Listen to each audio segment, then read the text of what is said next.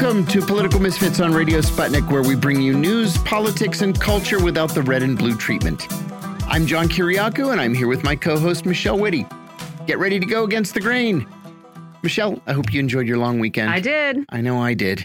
Certainly the news didn't take a break while we were away. So we have another full show. We're going to talk about Ukraine. There's a lot of news about Hunter Biden. We have a fascinating story on open source technology that can be used to track just about anybody in the world. Chilling, actually. And we're going to talk about a recent effort by the Satanic Temple to start an after-school program. It's going to be a fun story. It's pretty exciting. But before we get to those stories, there are a few other headlines in the news that we wanted our listeners to know about. First, as was widely predicted last week, Elon Musk, the world's richest man, the world's richest person, agreed over the weekend to buy Twitter for around $44 billion in cash. He can afford it. He's worth about $230 billion. The reaction to the purchase has actually been a little bit funny to me. When Donald Trump was thrown off of Twitter, many progressives said, tough luck. It's a private company. They can make whatever rules they want. But now that Musk is buying it and is promising freedom of speech, which is like his thing, many progressives are now saying, wait a minute, this is terrible. He's going to clamp down on freedom of speech, or he's going to allow freedom of speech if you're a conservative because he's a conservative. Well, you can't have it both ways. Nobody knows really exactly. No, it will be interesting to see how it plays out. But this is the problem. You know, we're gonna bring this up later in the show again. Sure. But possibly the worst response I have seen to this so far is, and we'll talk about this a little bit later, but someone who should know better tweeting, in case you were wondering if you live in an oligarchy, you do. Like this is the indication that we live in an oligarchy. I know. Oh, I know. And that's how this is being treated. I mean, I think there is, people are raising legitimate concerns about what kind of hate speech will now be allowed in a free for all. I think, one of the aspects that has been kind of going unnoticed is, maybe allowing people to start dead naming trans people and harassing trans people for their identity, which will be horrible to see. You know what I mean? I don't want to see a racist or homophobic or transphobic free for all on Twitter. Absolutely not. But this has been the problem the whole time is that you have these content guidelines that are supposed to be these sort of speech guidelines that are supposed to be applied uniformly, and they simply haven't been. And so they've been, applied to obviously interpreted and applied to regulate content. And now they're going to be doing that again in an opposite direction. And it's just like, it's bad. It's bad both ways. Yeah, it is. It's bad both ways. Yeah. But it's not the end of the world. No.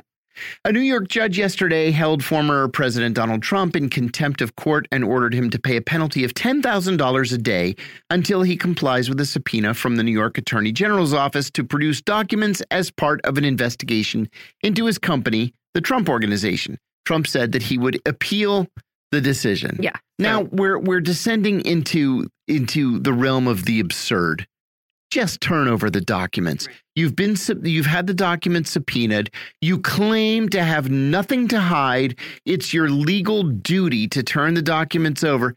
Just turn them over. Unless, of course, you do have something to hide. Yeah. Or it just benefits you to drag this out as long as possible. Or it benefits you to drag this out. Now, the judge, today's Tuesday, the judge is going to decide today what day the fine begins. It'll probably begin today or tomorrow. Trump said he's going to appeal. That doesn't mean that the fine is frozen pending appeal. The fine will continue to accumulate. And then if he loses the appeal, well, then it's going to be that much worse. Hey, there's a new book coming out tomorrow by two New York Times reporters. I don't mean to start laughing already this early in the intro, but I've read everything I can read about this book. Two New York Times reporters, they are giving us some explosive political news. Oh, are they? Yeah, well, it's supposed to be by Washington standards anyway. Anecdotes released to the Washington Post show that Barack Obama and Joe Biden hated each other, which, we sort of knew. Yeah. That Nancy Pelosi said that Obama was jealous of Biden. her office had no comment yesterday, that Biden bragged that his administration has been more transformative than Obama's was, which is ridiculous. It's also, he's a year and a half in. Yeah, again, a year and a half in. Okay, I mean, maybe it will be. Maybe. That Donald Trump hates everybody in the Republican Party. True. That everybody in the Republican Party leadership hates Donald Trump. And that nobody in the Republican Party leadership had the guts to say publicly that they hate Donald Trump. When are we getting to the new stuff? I know, right? Right. Even though they complained about him constantly behind closed doors. Michelle, I think this is going to be an interesting book, but I also think it's going to be a news story for about 15 minutes. Is it? Am I just noticing it more, or is the write a book about the very recent past trend like really, really heating up? Deborah Birx is coming out. She's coming out with a book. The former White House coronavirus response coordinator. And again, just everybody's trying to cash in. Like, Deborah Birx, really? Seriously. And this was after she said she was bullied by Trump and she was scared of getting fired. And that's why she didn't say things that she believed to be true. And I really don't have a lot of respect for Deborah Birx and how she handled. Again, you're talking. It's sort of not exactly the same as Bob Woodward, again, sitting on this information about COVID being airborne until he could put it in his book and make some money. But yeah, if you're talking about, it's not politics. It's not like palace gossip. No, if you're serious, resign and write your book. Yep. Don't just tough it out till the end of the administration, hem and haw and twirl your thumbs, and then say, well, maybe I'm going to write a book. And I mean, I can see the virtue, and this is the argument that is made that, like, in some situations, it is better to continue the fight from the inside than the outside. Maybe they resign and it's Dr. Oz is the coordinating figure of the COVID response. Which seems like it would have been a disaster, except, we actually hasn't been a ton of improvement since Joe Biden. No, there really hasn't been. I mean, in terms of death rates, and it is shocking, actually. Yeah, agreed. But just sort of portraying yourself to be a victim constantly when you are in a position of incredible power and influence, and then immediately trying to make a buck off your sort of personal experience in it. That's right. It's distasteful. She said something, too, that was carried in thehill.com today, saying that, well, if Trump were to push us just too far, we had a resignation pact where we were all going to resign. Go down, yeah. Okay, yeah, but you didn't, did you? Yeah. So, yeah, she wants to make a couple of bucks. There's a kind of a strange head shaker of a story that you've highlighted. I love this story. Us. The Washington, D.C. Fraternal Order of Police has been fined $2,000 for violating 6 different laws in the course of a recent fundraiser.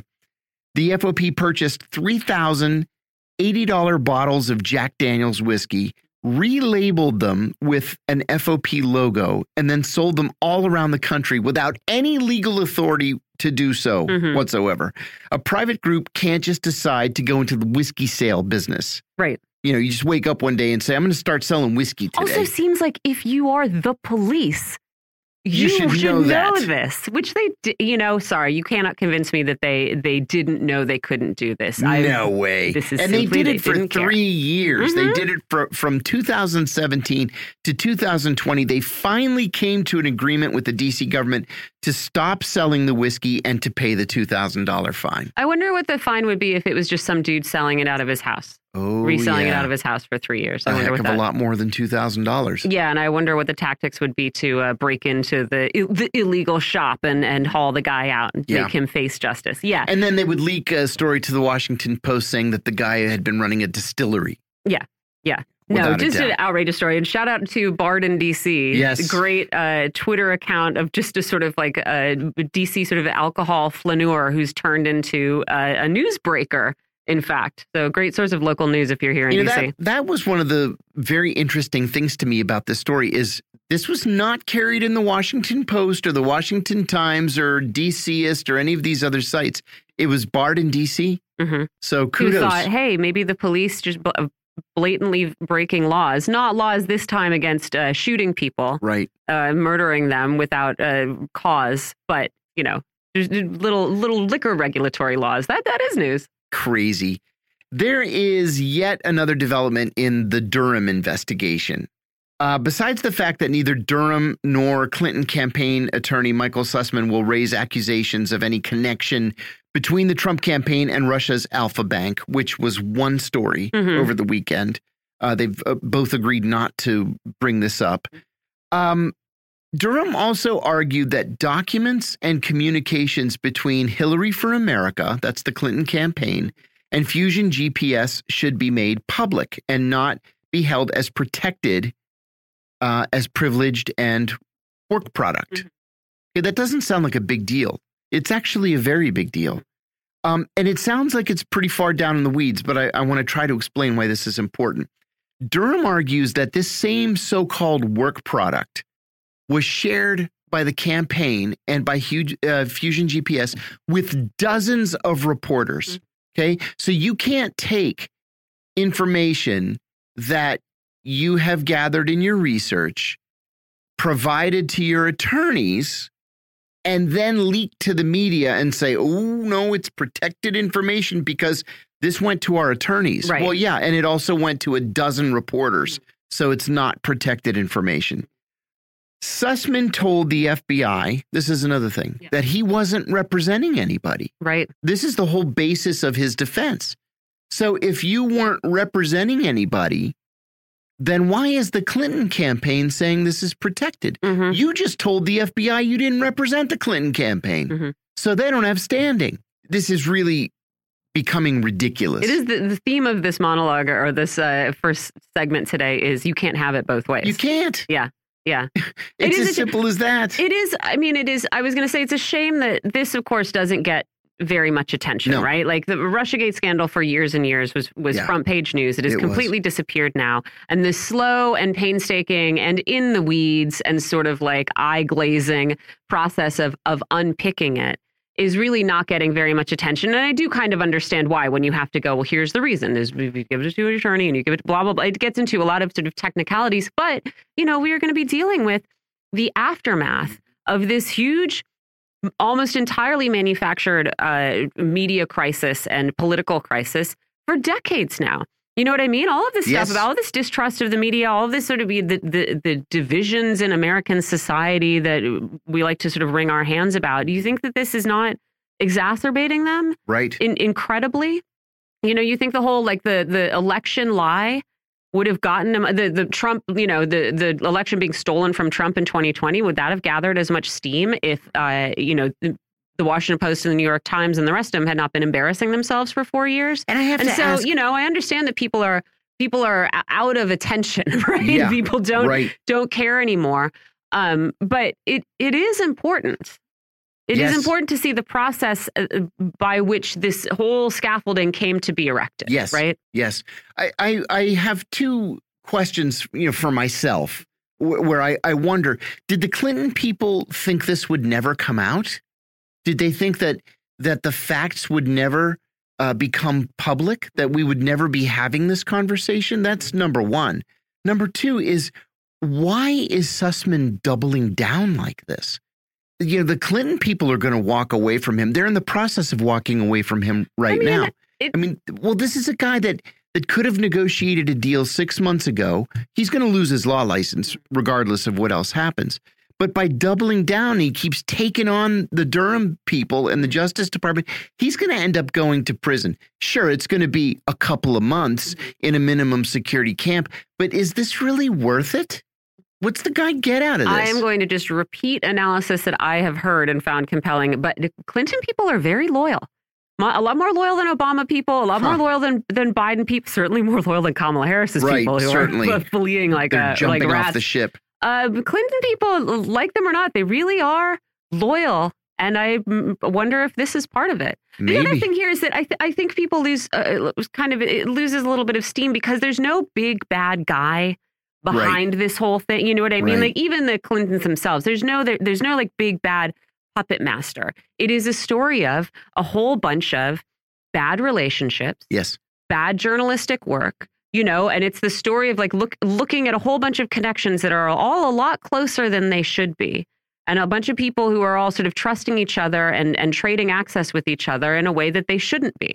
And so if you're looking for like one big evil figure, Hillary Clinton with strings dangling from her fingers at the end of this, you are not going to find it. What you will find is a real indictment of political and media culture in Washington, D.C. And that is not as exciting as pulling back the curtain and seeing an individual. But again, as I say, it is important. And the work of undoing it is going to be a lot more messy than just finding one big baddie to throw the book at. Yeah, I think you're right. Yep. It certainly bears following. You found something interesting that popped up in the news today, Oh, yeah, too. it has been exciting to watch these unionization efforts in the U.S. We'll be watching now the vote at a second Amazon facility in New York. They started a union vote on Monday. I think we'll get the results next week. But today I learned Delta Airlines has not been paying its flight attendants during boarding. Crazy. And now because there's a unionization drive at Delta, the only airline whose flight attendants aren't unionized, Delta has said, that during that time when you are definitely working, doing the job of helping passengers get into the airplane and sit on the plane and not punch each other in the face over masks and whatever. Oh, yeah, all right, I guess we'll pay you. Because now we're scared that you're going to have some bargaining power. So outrageous. Usually flight attendants are paid when the aircraft doors close. Are you kidding me? See, I just assumed they were all on salary. I guess not. Well, we have a big show. We have Tony Alexiou coming in. We have Lucian Greaves. We have Ted Rall and Dr. Jack Poulson. We're live in D.C. You're listening to Political Misfits on Radio Sputnik. Stay tuned, and we'll be right back.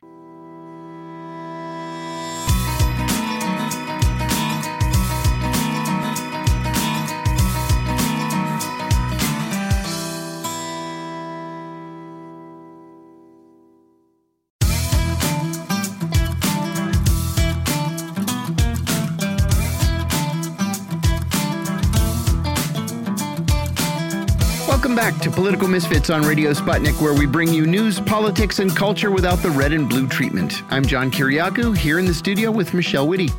Secretary of State Tony Blinken and Secretary of Defense Lloyd Austin traveled to Ukraine over the weekend to meet with Ukrainian President Zelensky and to ensure continued American support for the Ukrainian government. Austin made something of a provocative statement at the end of the trip, saying that the U.S. was seeking a permanently weakened Russia. The two also announced that the U.S. would step up its diplomatic presence in Ukraine and would increase security assistance and military training for Ukrainian forces. They also confirmed that there are no peace talks or negotiations taking place. Meanwhile, Moldovan President Maia Sandu convened an urgent meeting of the country's Supreme Security Council after two blasts damaged Soviet-era radio masts in the breakaway region of Transnistria. There were several explosions the day before at the State Security Ministry in the city of Tiraspol. The Moldovans are fearful of being dragged into the Russia-Ukraine war. We're joined here in the studio by Tony Alexiou. He's a principal at the Minotaur Group, a Washington, D.C. consulting firm that specializes in geopolitical risk and homeland security consultancy. Welcome back, Tony. Thanks. Thanks very much for having me back. I appreciate it. Tony, let's start with the visit of the two most important cabinet officials in Washington to Ukraine. The Blinken-Austin delegation was meant to show support for Ukraine at the highest levels. What was the substance of this visit beyond promises of more arms and training? What exactly was accomplished? Well, at its core was to show that the Americans are here, and not just to the Ukrainians, but to show to the Russians that Americans are here. And they have Ukraine's back. And yes, it was a meeting that, like you said, it was promises of more technical assistance, more weaponry, more money, all that kind of stuff. The kind of stuff you would see in a situation like this normally. But it's also a message to Moscow saying, hey, not only are we helping from Washington, but we're right here. We're, right 500 miles from Moscow right now, kind of thing. So we're here. And it's also, if you recall, Boris Johnson, I keep mixing up with Boris Yeltsin, two very different people. Right. British Prime Minister there I go again. Boris Johnson was there about a month or so ago. And there was pictures of him with President Zelensky strolling the streets of Kiev and whatnot. That should have been the Americans first, ultimately. I'm sure that Washington wanted to see that, not being Boris, not being President Johnson leading that. They were scooped. So they had to do something. Now, would Biden himself end up in Kiev? No. If I was head of the Secret Service, I would fight that tooth and nail. Just try the security arrangements, and putting a president in a war zone would have been unreal. That's why all these presidential visits to Afghanistan and to Iraq were unannounced. Absolutely. Because you don't want anybody to know that you're going. Absolutely. In this case, it was announced well in advance, days in advance, that they were going to be there. Yes. It was, and that it would have been a security nightmare to have President Biden there, for that matter. Not to say that there wasn't security for Secretaries Blinken and Austin, but it's a much lower key than than what it would have been. So yeah, it was to be expected. I'm actually surprised it took as long as it did to happen, to be honest with you. Yeah. But it happened, and it's just sending a message at this point right now. Give us your thoughts on this statement we've learned that Defense Secretary Austin made, that the U.S. seeks a weakened Russia. First, how do you weaken a nuclear power? Is Austin saying that U.S. policy is regime change? Is that what this is meant to convey? I don't believe that the U.S. has a policy on a regime change in Russia. I really don't. If they do, it's a very, very poorly thought out policy, if that's the case. But I don't believe that's the case. Now, his statement of a weakened Russia, I'm guessing was more of an off-the-cuff statement that he made, off script. And what he would say, like anybody else would say when they see an adversary, is you want to see a weakened adversary, of course. You know, what you'd want to say, I'm sure Moscow's feeling the same way about Washington. They'd love to see a weakened Washington, and weakened NATO. Quite frankly, I think President Putin was kind of counting on that when the invasion in Ukraine happened. Right. And that turned out a little bit differently. And unfortunately for the Russians, fortunately for the West, it depends what side of the fence you're sitting on with this thing. In terms of weakening a nuclear power, the issue of between superpowers, the issue of nuclear weapons to me is not even part of the equation at this point, because both countries have such destructive arsenals. Yeah. That at this point, if one launches, the other will launch. They're going to cross each other over the Atlantic somewhere. It's not even a conversation at that point. Like, it's not, unless you're on a suicide mission, and both countries would have to be, and Russians for the Russian government for whatever they're doing in the Ukraine, they are still rational actors at the end of the day. They still want their lives. They still want their country, just like the Americans do. Nobody's going to do this thing. So in terms of weakening of using nuclear weapons as a way to how would you weaken a nuclear power? Unless you're dealing with North Korea, it's right. not to me. It's not an equation. Not part of the equation of two rational countries, two rational leaders. If something happens somewhere where there's a coup in one of the countries and some nut job takes over, that's a different story. Well, first of all, I agree with that. I agree with everything you just said. But then we see something this morning that Sergei Lavrov, the Russian foreign minister, says people don't realize how close we are to a nuclear conflict. Well, I mean, doesn't that sort of defeat the purpose of conveying the notion that cooler heads are prevailing? It's rhetoric, I think. Yeah, I think at this point it's something you want for the media. You want to show strength to the Russian people in Russia. You don't see much action or response, at least nothing overt in the United States, which means that the Americans aren't either they're not taking this seriously overtly, or they're freaking out quietly. And I don't know what the answer is there, to be honest with you. I think at this point it's war rhetoric, and a lot of the stuff leaders say, just like Secretary Austin says we want to weaken Russia. Lavrov says, hey, we're like inches from the button. Yeah. I don't think either one is really serious, right, to be honest with you. I think they're both just conveying their frustrations of what their governments are seeing, and that's about as far as it goes. One of the things that many Russians are concerned with is the notion that American policy is to break up Russia into its component independent republics and to have sort of a second round of breakups, after what we saw when the Soviet Union fell apart. I can't imagine the U.S. wanting that, or anybody wanting that. That was my question. That would be a disaster, and so many different levels. When the USSR fell, the nation that became what took over the institutions of the former USSR was the Russian Federation, which they were the same leadership that was seasoned, that was experienced. They had institutions that were mature, that worked. They had a process of doing things. They had security in terms of their weapon systems. They had control of the military. So if we take that apart, what's the successor state to the Russian Federation? What, a bunch of different republics that break up? Tribal leaders? Yeah. Who the hell are those going to have? Can you imagine China's reaction if you have 7 countries sitting in Central Asia right now, 2 of which are a warlord, and bam, they've got nuclear weapons now because there is no Russian Federation to safeguard the weapons that were part of the former Soviet Union. Ukraine, they say Ukraine had nuclear weapons. You say they gave up their weapons. They didn't give up their weapons. They were Soviet weapons. Yeah. And the Russians said, these are actually ours. We have the code. So because Russia was the successor state to the Soviet Union. So if the Republic of Irkutsk takes over and there is no central country anymore, that is the country. God knows who the hell's running that place. And look, I've got 500 nukes now. Yeah.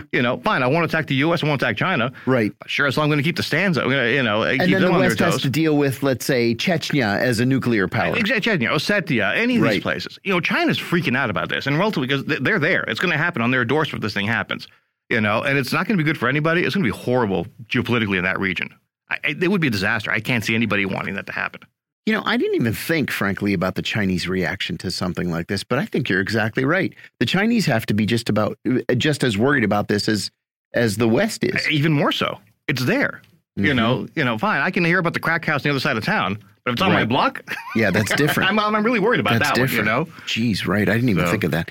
Last week, we talked about yet another appropriation of $800 million in arms for Ukraine.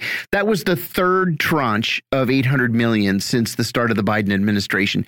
Does this just go on until the war is over? Can the Ukrainians even absorb this much in the way of arms and material? I think yes and yes. They will go on. And I think they will find a way to absorb material and money. And granted, this has been going on. This is the kind of stuff. Listen, Americans aren't the first ones to do this sort of thing. You know, countries have been helping other countries in warfare quietly.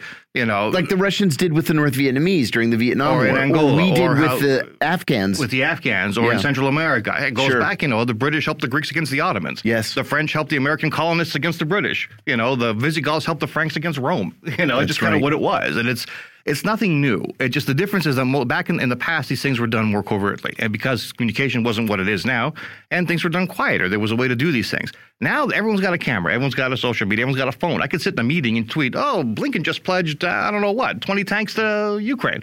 And it's out in the open. That was done quietly 50 years ago. Or you found out about it in some congressional hearing 20 years later, you know? Oh, yeah, you're absolutely right. So it's all out in the open now, but this is not new. And it's not going to, I don't think it's going to stop. You know, like I said, the Russians did the same thing in Afghanistan and Angola and in Cuba and in a number of places. You know, the Cold War was based on that. Yeah. Both the U.S. and the Soviet Union funding their sides of every conflict. Well, let me ask you a follow-up to that. There was a video on CNN this morning showing a shipment, I think it was in Slovakia, a shipment of these ancient Soviet weapons that had just been sort of sitting in a warehouse since the fall of the Soviet Union.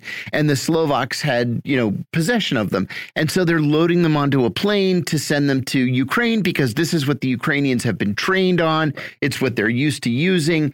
There has to be a finite number of leftover Soviet weapons. Absolutely. So, and they're all being used right now. So at some point, they're all being used right now. So is this what we're hearing in terms of training, that when the United States is training Ukrainians, it's going to be in the use of Western systems and Western weapons? It would have to be. I suspect it would have to be. I don't have a definitive answer on that one, but I suspect it would have to, because at some point the old Soviet stock is going to get used up. Right. And the fact that some of it's still working is amazing to me, to be honest with you. I thought the same thing. You know. I didn't know there was any old. I mean, besides AK-47s and ammunition, I didn't know that there was any old Soviet. Well, you're going to see old stuff everywhere. You know, I'm sure the Germans have old Nazi mines. I'm sure, you know, there's First World War stuff you're still digging up in trenches that still technically works. You know, the mechanics of a system are still the same at the end of the day. And it's either been maintained where it works, or it's been made really well and it still works. But there's only so much of it to go around. At some point, you're going to run out of the stuff, and there wasn't that much to begin with, and we're using it up now. So, yeah. Tony, the Department of Homeland Security announced over the weekend that it would implement a new program that would allow virtually every American to sponsor a Ukrainian refugee. Not a rhetorical question here. This is a legit question. Why do this? There were no such programs to sponsor Afghans, Iraqis, Libyans, Syrians, Somalis, anybody else, frankly. Why now? It's good, Wilford. We're coming up at the midterms right now, and we know what the popular thing is around here. You know, the Greek phrase is, and Michelle, I'm sorry, don't speak Greek, it's called "katanalos," as they say in Greek. It's for the consumption. You know what I mean? Sure, most people might do that. Other countries have done. In Canada, where I'm originally from, they had a program where you can sponsor Afghan refugees. And they did. You know, you pay X amount of money to the government, and they provide you a tax break if you employ them, blah, blah, blah. I don't know what the details of the program in the U.S. is. Nor do I. And I'm sure there are. I don't know if there are details yet or what have you. But it could be something like that. But I think a lot of it is just like, oh, look, President Biden's doing good. Oh, and guess what? We got midterms in, 6 months now? Right. So it's, you know, it's theater a little bit. Yeah, I think you're probably right. Let's talk about Moldova for a minute. Let's talk. You know, I never really had much in the way of interest in Moldova. It's a very Moldova. Thank you. Dimitri's correcting me. See, I don't even know how to correctly pronounce the doggone country. The only place I've ever seen anybody from Moldova is 90 Day Fiancé. You know, I was thinking the same thing, actually. That guy from Chisholm. Yeah. Right. Exactly. At the very start of the war, President Putin stood in front of a map that appeared to show a path for Russian troops into Moldova. This was thought to be something of a bad joke. Maybe it was a propaganda ploy, a warning. Well, now we hear news of these explosions, right? There have been explosions over the weekend. There was another explosion yesterday. What does this mean? Is this internal opposition in Moldova? Is it Russian sabotage? What are we supposed to make of this? I don't think it's Russian sabotage because it's a Russian area. What it could be a couple of things. It could be the Moldovans doing some group of unknown Moldovans. A provocation, maybe. Provocation. It could be Ukrainians worried about that being a launching pad for an attack on Western Ukraine. Because these are ethnic Russians? These are ethnic Russians in Transnistria. Transnistria, thank you. I can't say that on a bet.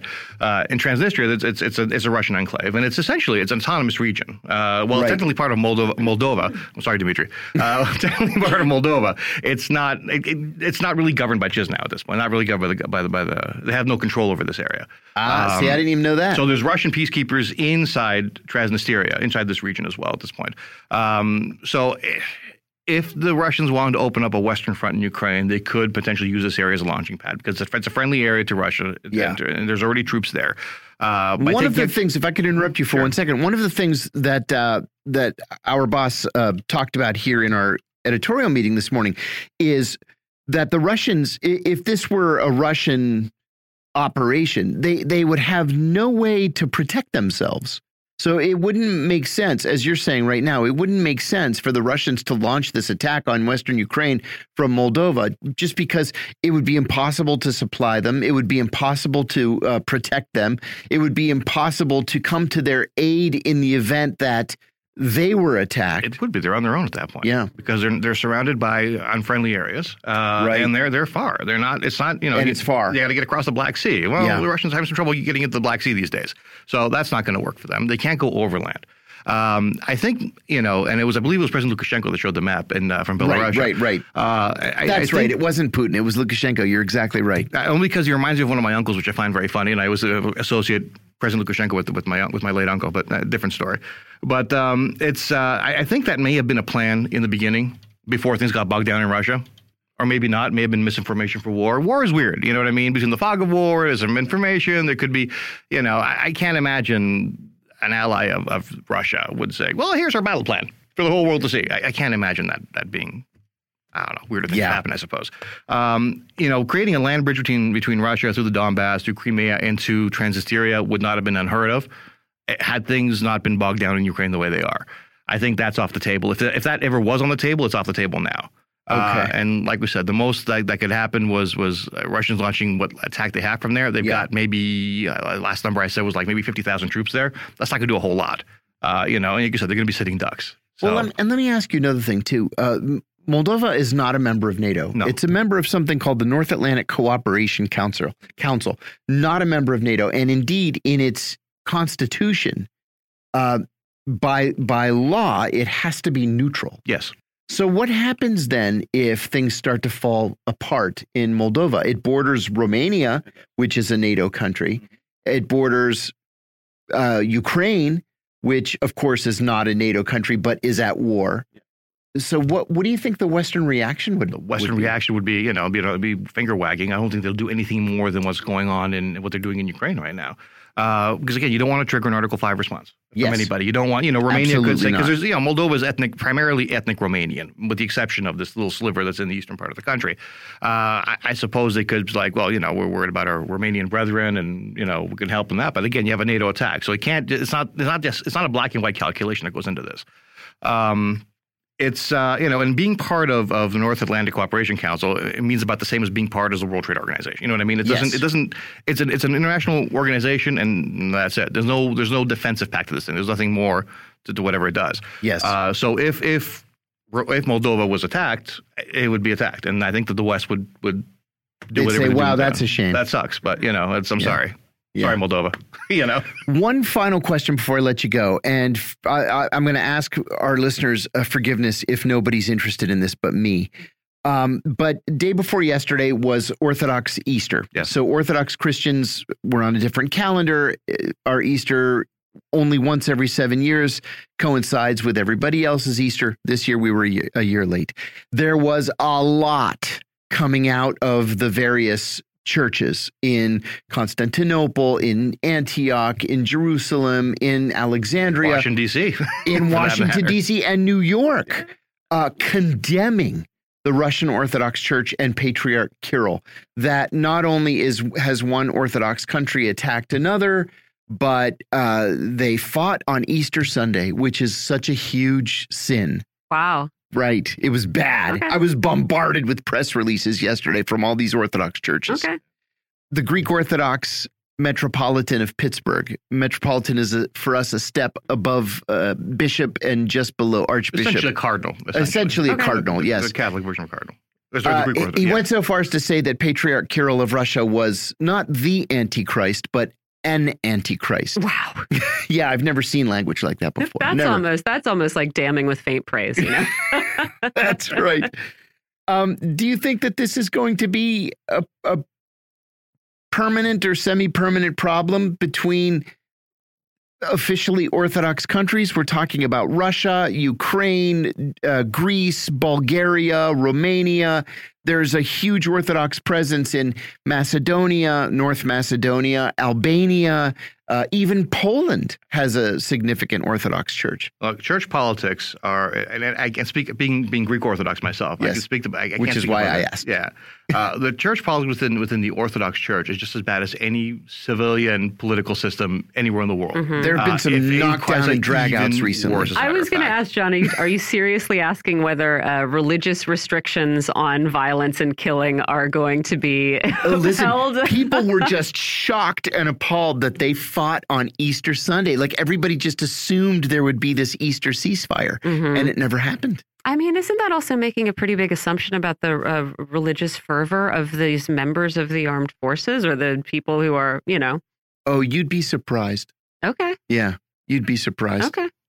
Orthodox people are pretty hardcore sometimes. Yeah. And it's, but it's hardcore to the point where there's been throughout history, the Greek Patriarchate has excommunicated the Russian Patriarchate. Yes. They've excommunicated the Egyptian Patriarchate. It just, over the course of time, somebody says something, we add an extra word to this prayer, or we took something away from the creed, or God knows what. Listen, it's like, I can't take communion with you anymore. It's happened recently, actually, between if the change comes after the year 643, we're not doing it. Well, that's it. Yeah. And so actually a couple of years ago, when it was the Ukrainian Orthodox Church broke away from Moscow. That's right. And they wanted to become their own patriarchate. Right. And of course the Greeks are, being the Greeks, like, oh yeah, we'll help you out. So and the Russians got involved in the middle of this, and the Russians like, what are you doing? So they excommunicated the Greeks. The Greeks don't like the Russians. And then you got the Russians in Russia, you got the Russians outside of Russia, which are two separate different churches. We could do a whole show just on the Orthodox Church, quite frankly, and what it is. So it's what the priests do at their own level here, and the metropolitans and the bishops and stuff like that. It's it's their own political beliefs spilling over into the into the churches. Whether or not you're into that, that's an opinion. That's your own opinion at that point. How much of it you want to accept. And the only thing to hold this back is the priests in Greece are unionized, and they went on strike recently. So while there were services over Holy Week, now they're on strike. So there are no weddings, no baptisms, and no church services. The only things they're doing are funerals until they get a pay raise. We're going to leave it there. We were happy to be joined here in the studio by Tony Alexiou. He's a principal at the Minotaur Group. That is a Washington, D.C. consulting firm that specializes in geopolitical risk and homeland security consultancy. You're listening to Political Misfits on Radio Sputnik. We're going to take a short break and come right back.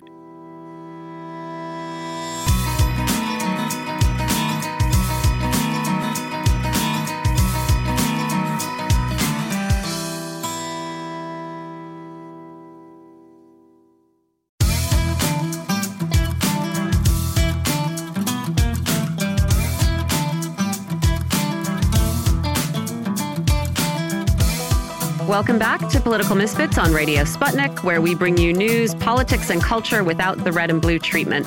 I'm Michelle Witte here with John Kiriakou, talking now about why we need Satan in schools. The Satanic Temple was in the news again last week because of controversy over one of its after-school Satan clubs. The temple is suing Northern Elementary in York, Pennsylvania, after the school board voted to deny the formation of an after-school Satan club.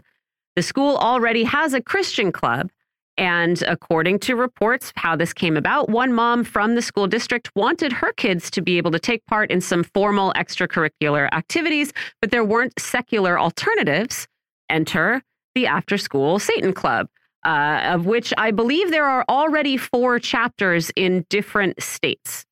The York School Board said no. although it is being reported that they might have sort of whispered that if you take Satan out of the name, you can have this club. But they are now being sued by the temple that was co-founded by our next guest. We're joined by Lucian Greaves, who is, as I said, co-founder of the Satanic Temple and a spokesperson for the temple. So, Lucian, thank you for joining us. Thank you for having me. Before we get to this particular lawsuit in Pennsylvania, I want to ask how these particular after-school Satan clubs began, whether this was an idea that came out of the Satanic Temple itself, which, of course, you know, I think most of our listeners will know, but the Satanic Temple has a long history of using religious freedom to try to actually protect civil liberties in the United States, and is said over and over, it is not using these clubs to proselytize about Satan. But so with that said, I want to ask, was this an idea that came out of the Satanic Temple, or did it come from parents who were looking for secular activities for kids and also maybe to make a point about actual religious freedom? How did this project start? Kind of both. When the Satanic Temple started, we immediately started looking for engaging in equal access claims where they had opened the door for religious organizations to engage in speech in limited public forums and things like that, because we saw a real problem in government institutions giving the appearance of specific endorsement for a particular religious viewpoint when pluralism is supposed to be the rule. There isn't supposed to be viewpoint discrimination engaged in by any government entity when it comes to religious speech in public forums. So people were beginning to look to us as kind of a final option to push back against encroachments by theocrats that they didn't approve of. There's these evangelical clubs in a lot of schools that were...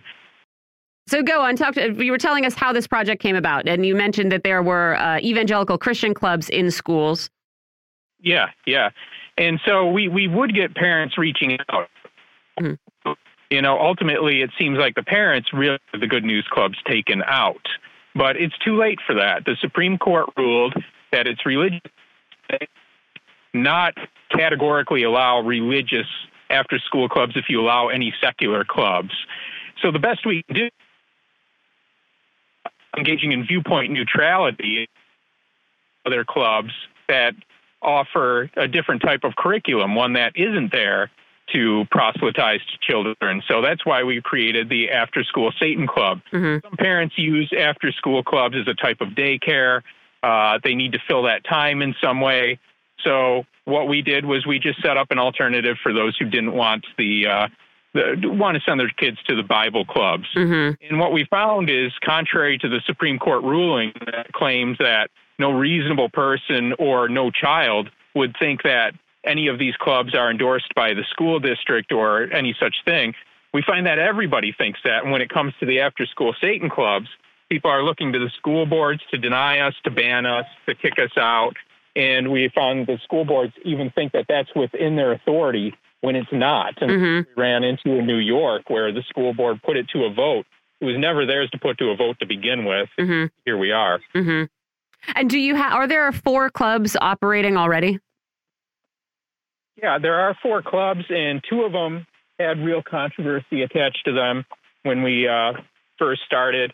And the other 2, they were just approved and they moved forward. And we really heard very little from the community there. And now that they've been in operation, there isn't a real uproar. And I think people realize that they don't have to send their children to it and they don't have to engage with it if they don't want to. So it's really where we have the controversy are pretty much the places where the school district has insisted on causing the controversy. And then insultingly, after the fact, they'll often claim that we were just looking for attention. Right. Can I ask, I mean, is it true that there were suggestions that this club could be started in York, Pennsylvania, if it took Satan out of the name? And I wanted to ask, you know, one, why is it so important to be able to keep Satan in the title of the club? And what is the outcome you're hoping for with this lawsuit in Pennsylvania? Well, to us, it's important to keep Satan in the name because we're the Satanic Temple. And there's a lot of assumptions about what Satanists do and what Satanists are, and we genuinely identify as Satanists, even though in a non-theistic sense, we don't believe in the supernatural.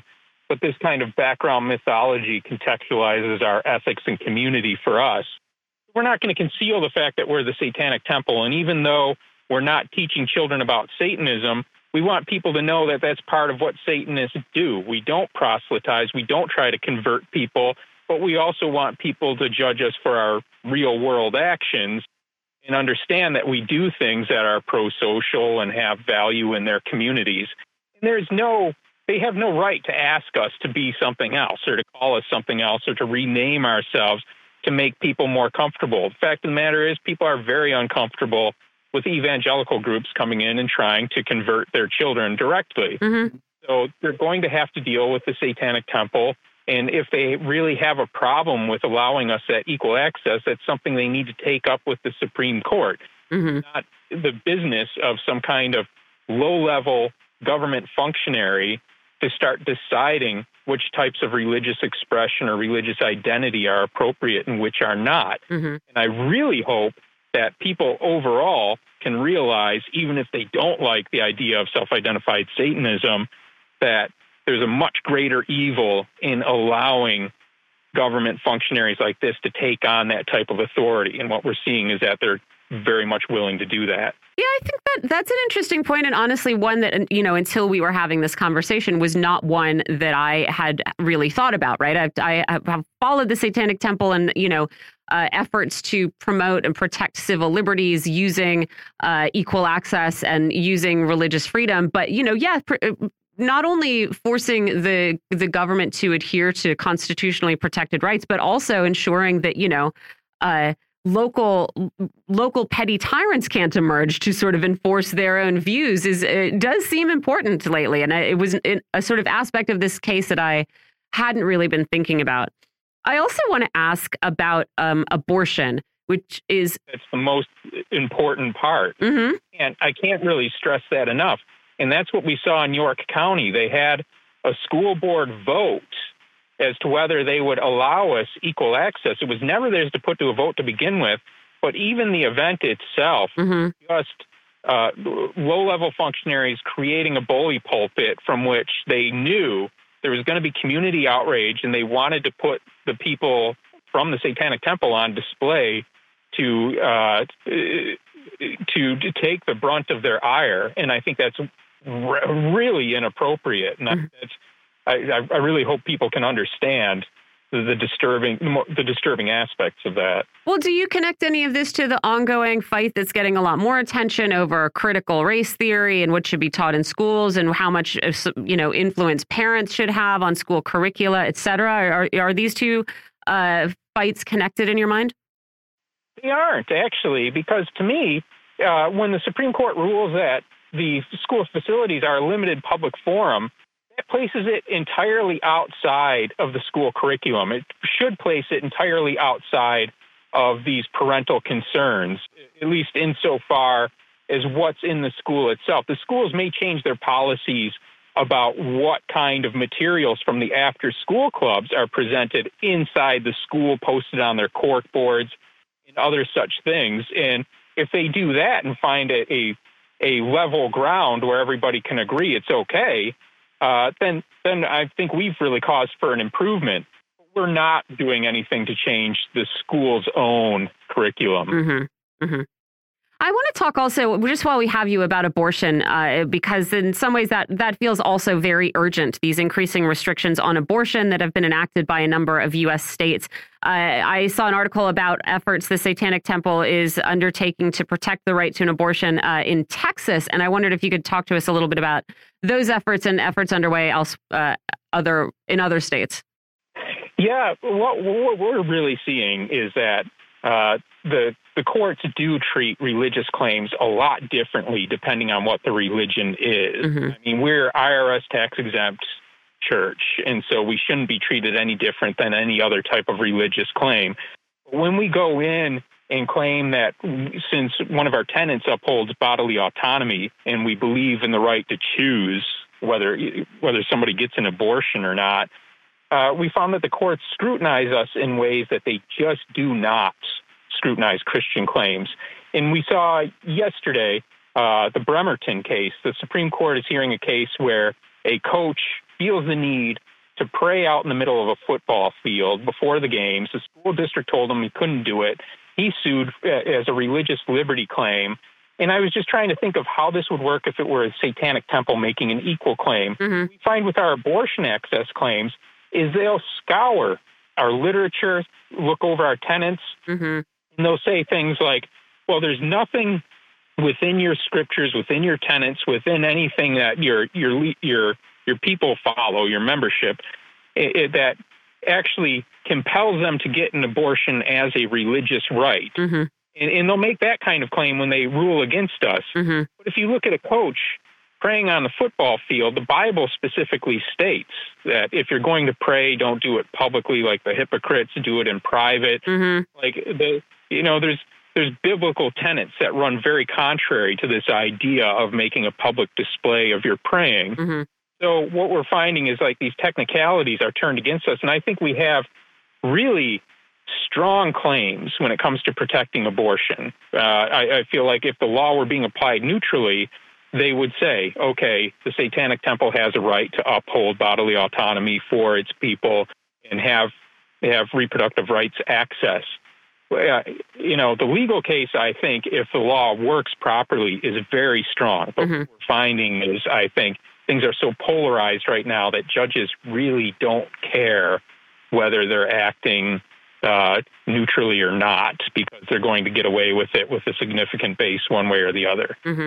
Yeah, and I mean, I guess the thing that we are all kind of waiting to find out is whether highlighting repeatedly that the law is not being applied neutrally and uniformly leads in some way to changes so that the law is applied neutrally and uniformly, and I hope those two things are connected. I'm not sure we will always see that happen. I also wanted to ask, you mentioned conditions being very polarized right now, and I wanted to ask about, I guess, the sort of political atmosphere that you experience. I know the temple had a surge of attention in 2018 and 2019 when the movie Hail Satan came out, and I was wondering if, if under right-wing governments there is more work for you to do and you get more positive attention, and then, and that shifts when Democrats, for example, come into power. I'm wondering, has it been a sort of steady increase in attention, positive or negative, for the Satanic Temple? Does it wax and wane with U.S. politics? And if it does, what are those trends? It does. When Trump was elected, we saw a steady rise for a time there in our membership, and that can be both good and bad. For some people, it helps them recognize better what Satanism really means to us, to see it contrast to what we're fighting against. And other people think that we're just another platform for them to do their grandstanding like they do on social media, in ways that take unprincipled stands that just benefit their side. And I think, the Satanic Temple has taken principled stands. We stand for free speech and religious liberty, and I think we stand for those in ways that both ends of the political spectrum claim they do, but often do not. And we'll try to mold those laws to their convenience.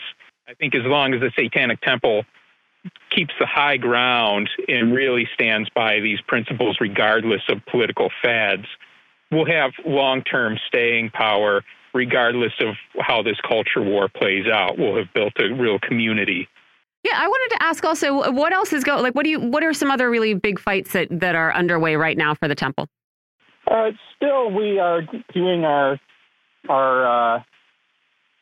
reproductive rights lawsuits, of course, and we're doing the after-school Satan clubs. And, those lawsuits, they get a lot of attention, but they're not the most important thing for us. We also have built local congregations. We've built a large community, and it keeps expanding. And as more time goes on, we have more people who identify with us who aren't necessarily solely interested in the political activism, but are interested in the non-theistic religious community. Yeah, I mean, that is an interesting, I think that the most attention comes to you for the political activism. And I imagine also when you speak to people, there's a lot of eagerness to say they don't actually worship the being of Satan and blah, blah, blah. But it probably sometimes obscures the actual non-theistic religion, I would imagine. It does. And I've also gotten to the point where I'm kind of burned out on trying to justify the Satanic Temple to people who have no right to ask us to justify ourselves to begin with. So while it's in our best interest that people understand what we really believe. I also feel in the cases of like the after-school Satan Club, when a school board is asking us to justify ourselves by putting a pleasant face on it, my feeling is that's not the question here. You know, you can hate us as much as you want, but you shouldn't abandon. Thank you so much. That was Lucian Greaves, co-founder and spokesperson for the Satanic Temple. We appreciate the work that you do there, Lucian. Thanks for joining us. You're listening to Political Misfits on Radio Sputnik. We're live in D.C., and we'll be right back.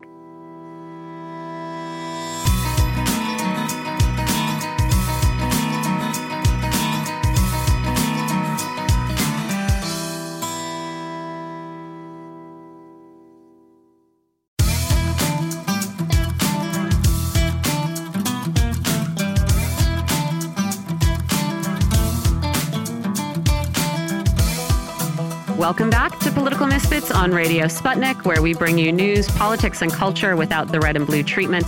I'm Michelle Witte here with John Kiriakou, diving into a lot of not so fun domestic topics right now.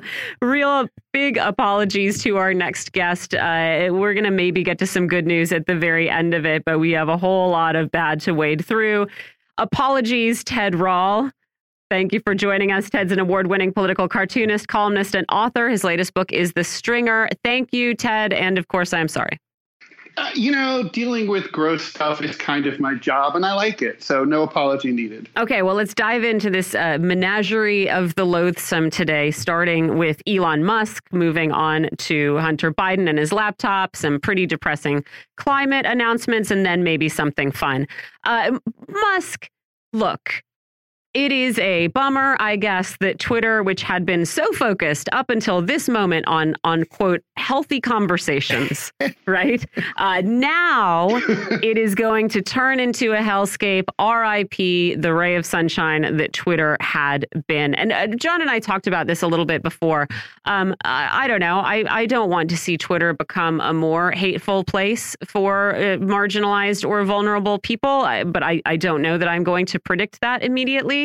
I don't know if you have any predictions, Ted?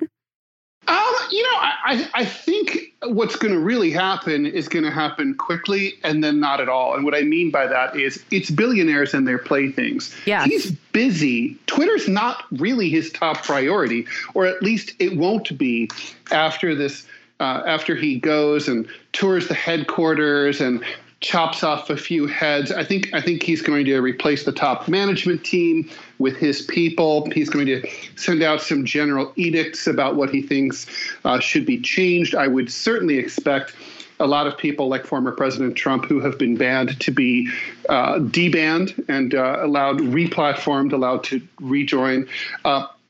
In the long run, which in tech means 6 months, right. We are going to be completely have forgotten about this story. And Twitter will pretty much seem like the same old, same old.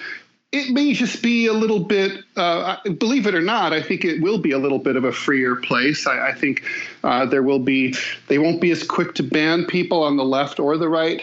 I think it's just going to be, a little more freewheeling. But the big guy is not going to be paying that much attention later on.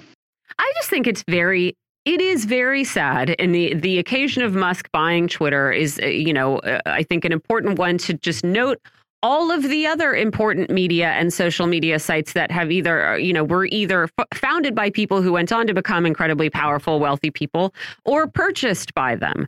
Right. I mean, Jeff Bezos suggesting that the Chinese government will now have some influence over Twitter, which he walked back, to be fair, afterward, just because they're big Tesla buyers. There are no principles in this conversation. And this has been the problem all along, right? Bezos is also a billionaire media owner, but somehow it doesn't matter that he owns the Washington Post just because. And this is the quote that I mentioned to start the show. You have former NYT columnist and MSNBC analyst. And there was a time when he was a sort of a economic media darling, like about as progressive economically as you could get on mainstream. Anand Giridharadas, he wrote about this change. In case you were wondering if you live in an oligarchy, now you know. Now we know, Ted. I mean, it's not even a first in media. And so it is frustrating. And the idea that this is the bad thing, right? This is the thing that makes the U.S. an oligarchy and not all of the oligarchs.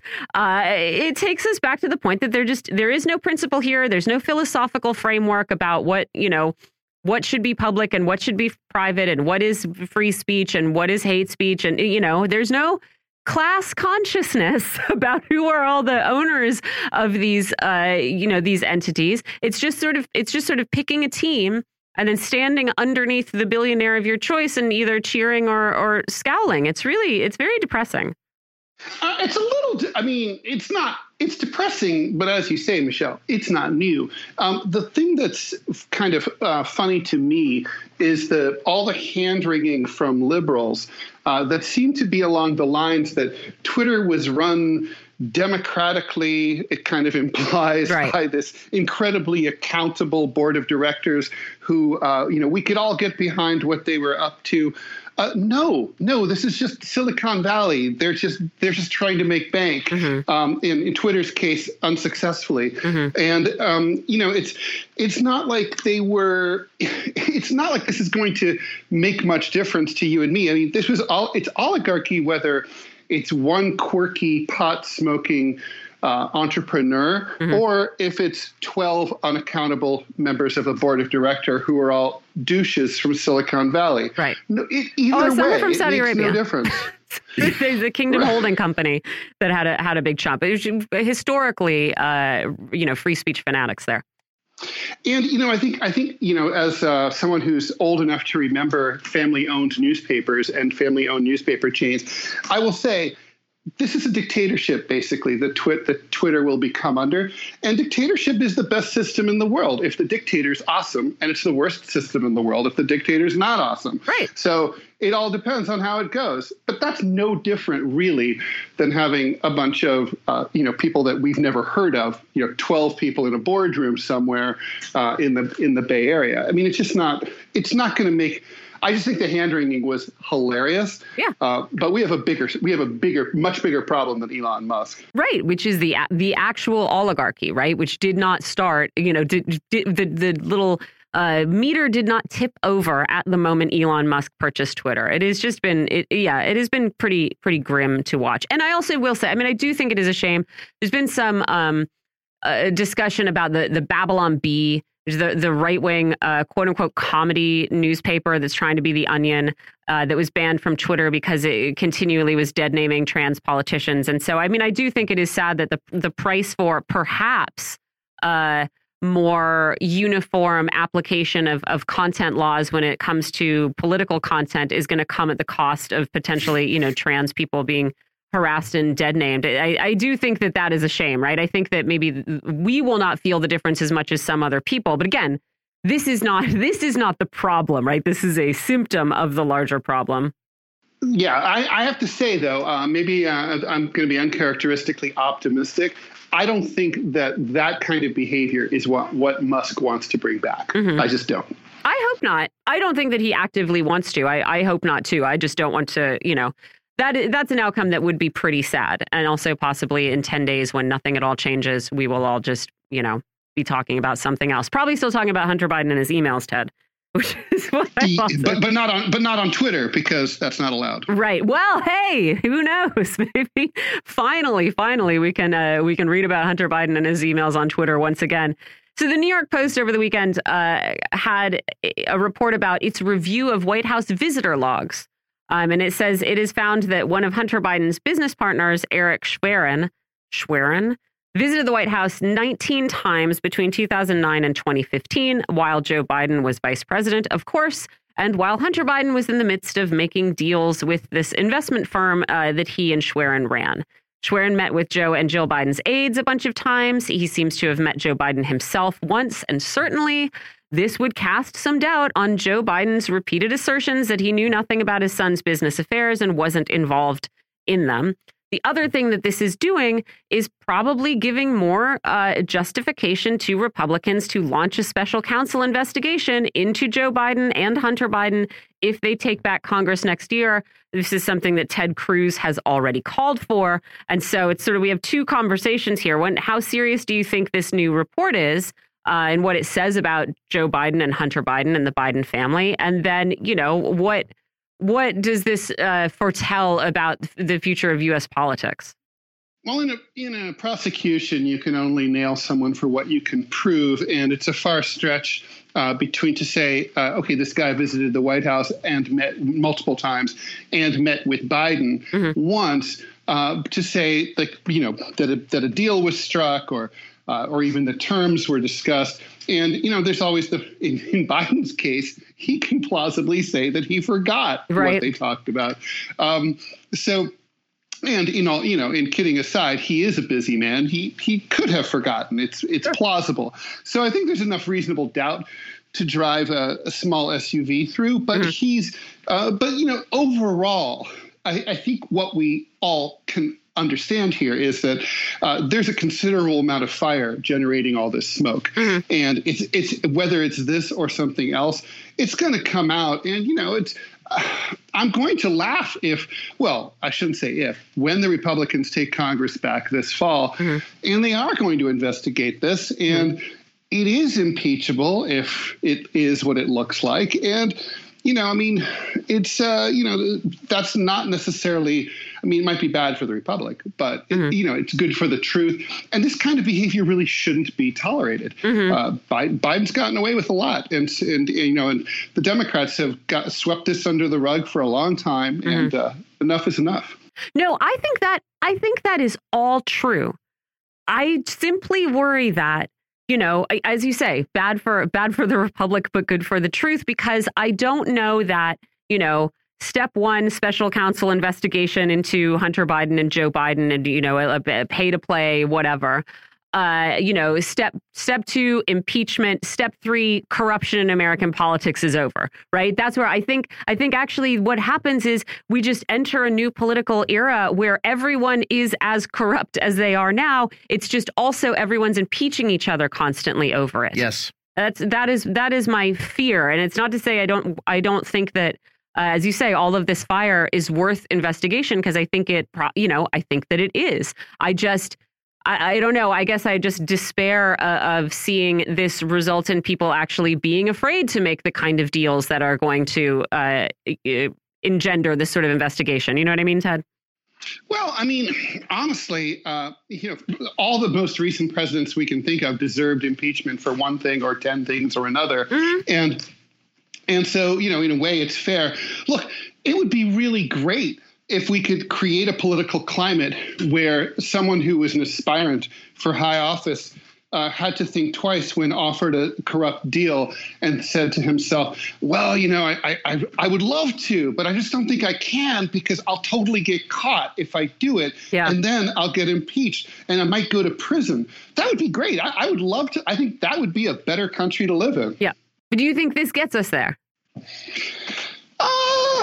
No. That's the problem. Maybe it moves us a little bit further down the road, maybe. But we need, the problem is it's all political.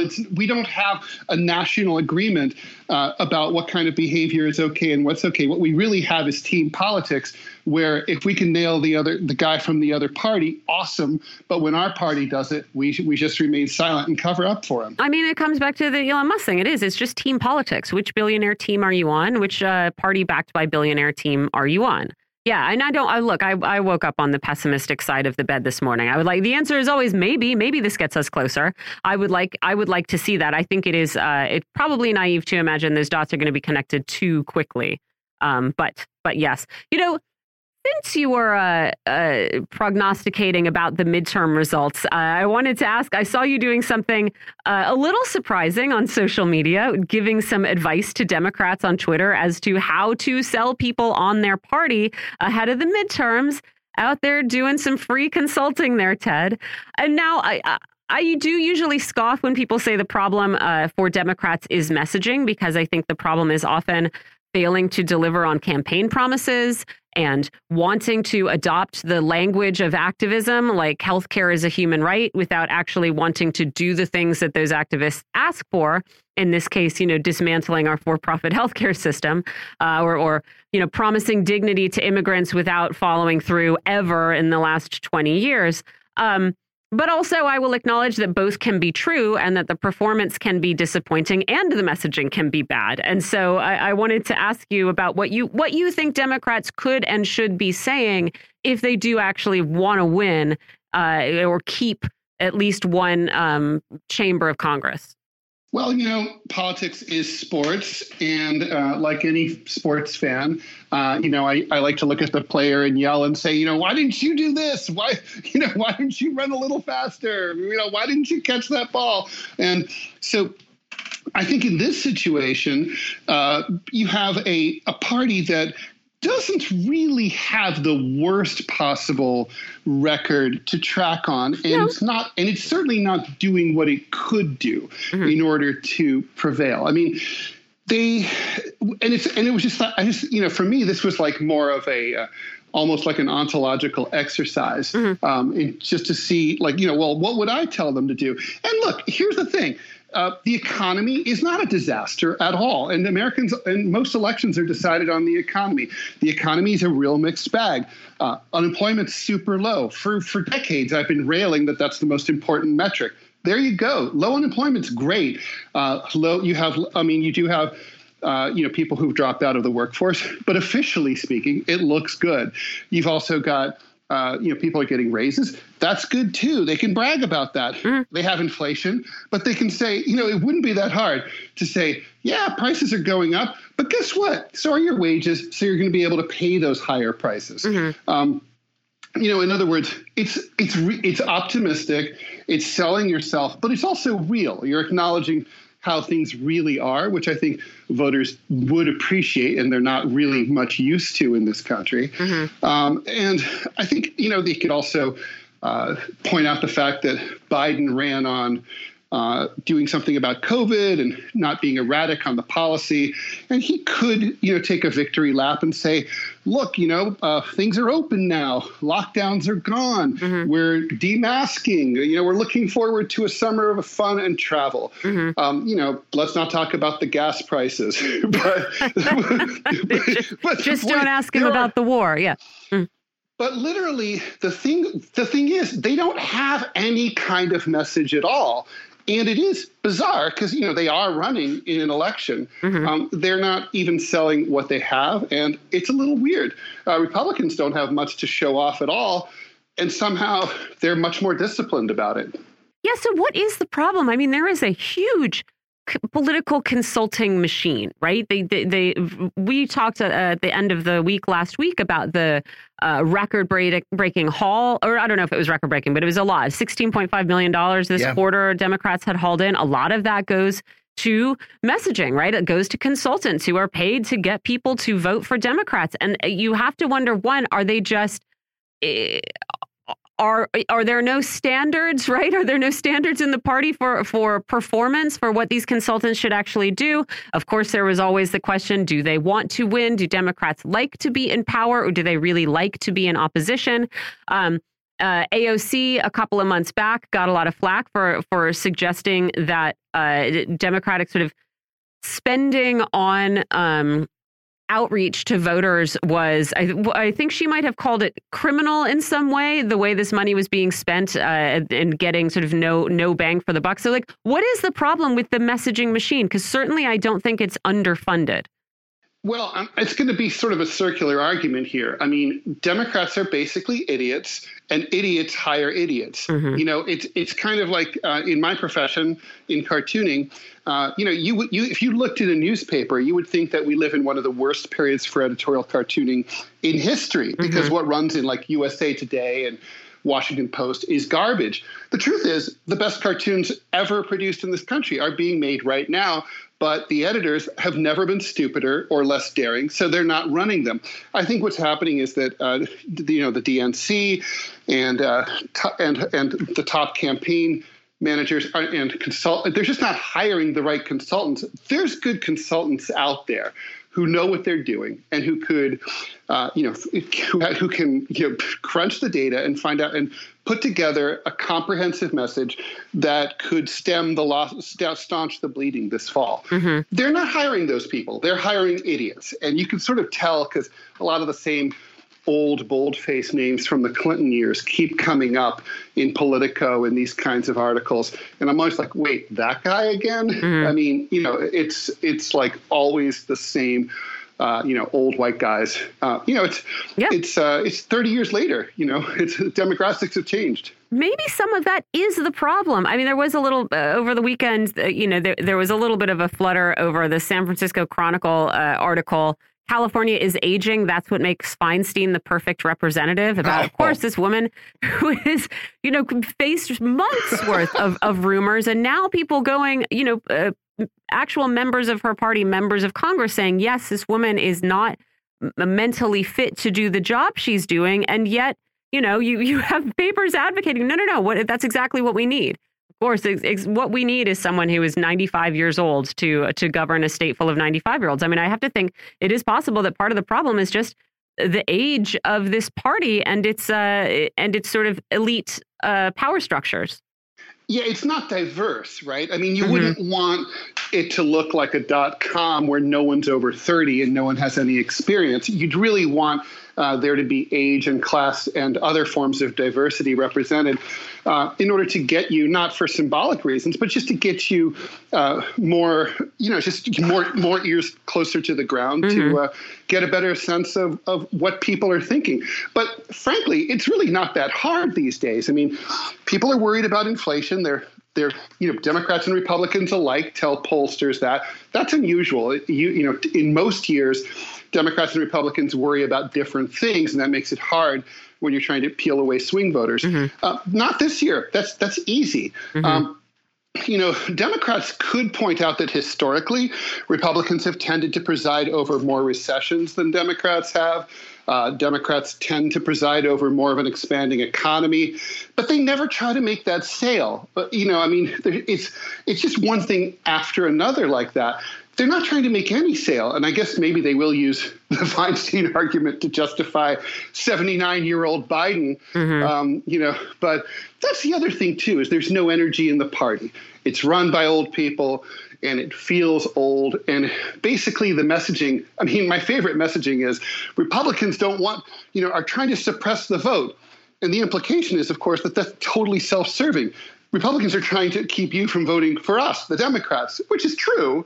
But it's not. But the elections aren't about the ruling class. Elections are about the voters, or at least they should be, and that's what the voters think. So address the voters and their concerns, which is just not happening now. Yeah, and also, an expanding economy is great, except again, or like unemployment, right? Low unemployment is great if people are working jobs that, give them enough money to actually buy food, right? I do think, rising wages are great. They have been eclipsed by inflation. Like there's some aspects that are a tough sell, and, an expanding economy that is basically just sort of funneling money into Silicon Valley and putting everyone behind the wheel of an Uber or Lyft vehicle is sometimes going to be a little bit more difficult to sell than a tax break that gives you an extra $500 a year.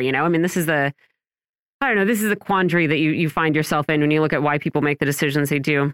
But a lot of times, Michelle, you kind of need the sort of Bill Clinton, I feel your pain thing. Sure. It goes a long way for a president to go on and say, listen, I hear you. This really sucks. This is what happens because we stimulated the economy. There's a lot of other things going on. The economy's complicated and big. We get it. We're working on it. We're on top of it. It's kind of like Pulp Fiction. We're calling the wolf. Don't worry. It'll be okay. Yeah. I do think sort of more directly addressing people and treating them like they aren't idiots would be a great benefit to whatever party starts to do it. Ted, you want to talk about climate change a little bit? I don't particularly, but it seems like we really ought to.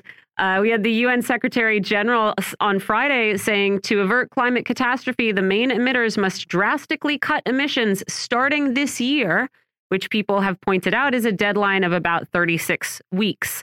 But don't worry. Today, we got the news that the Biden administration is going to phase out incandescent light bulbs over the next year or so. So problem solved. I guess I will say the rules the Biden administration is going to change will save consumers, according to the White House, about $3 billion a year and will cut carbon emissions by 222 million metric tons over the next 30 years, which sounds like a lot, except we emit something like 5 or 6 billion metric tons of carbon emissions every year. So I think, still comedy in that juxtaposition. It is nice, I guess, to see the Secretary General calling for urgent action. This is not the first time. Is there action on the climate anywhere giving you hope, Ted?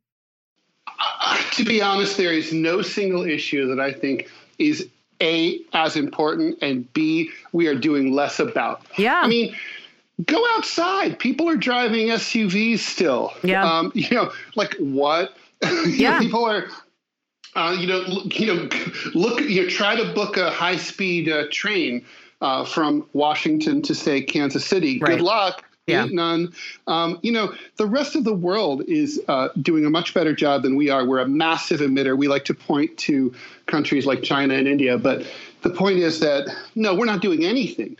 And I think, to tell you the truth, I think it's too late. I think there's so much energy pumped into the atmosphere that if we went deep green and we abolished internal combustion tomorrow and all started living off the land, climate change would still continue. The polar ice cap would be gone forever.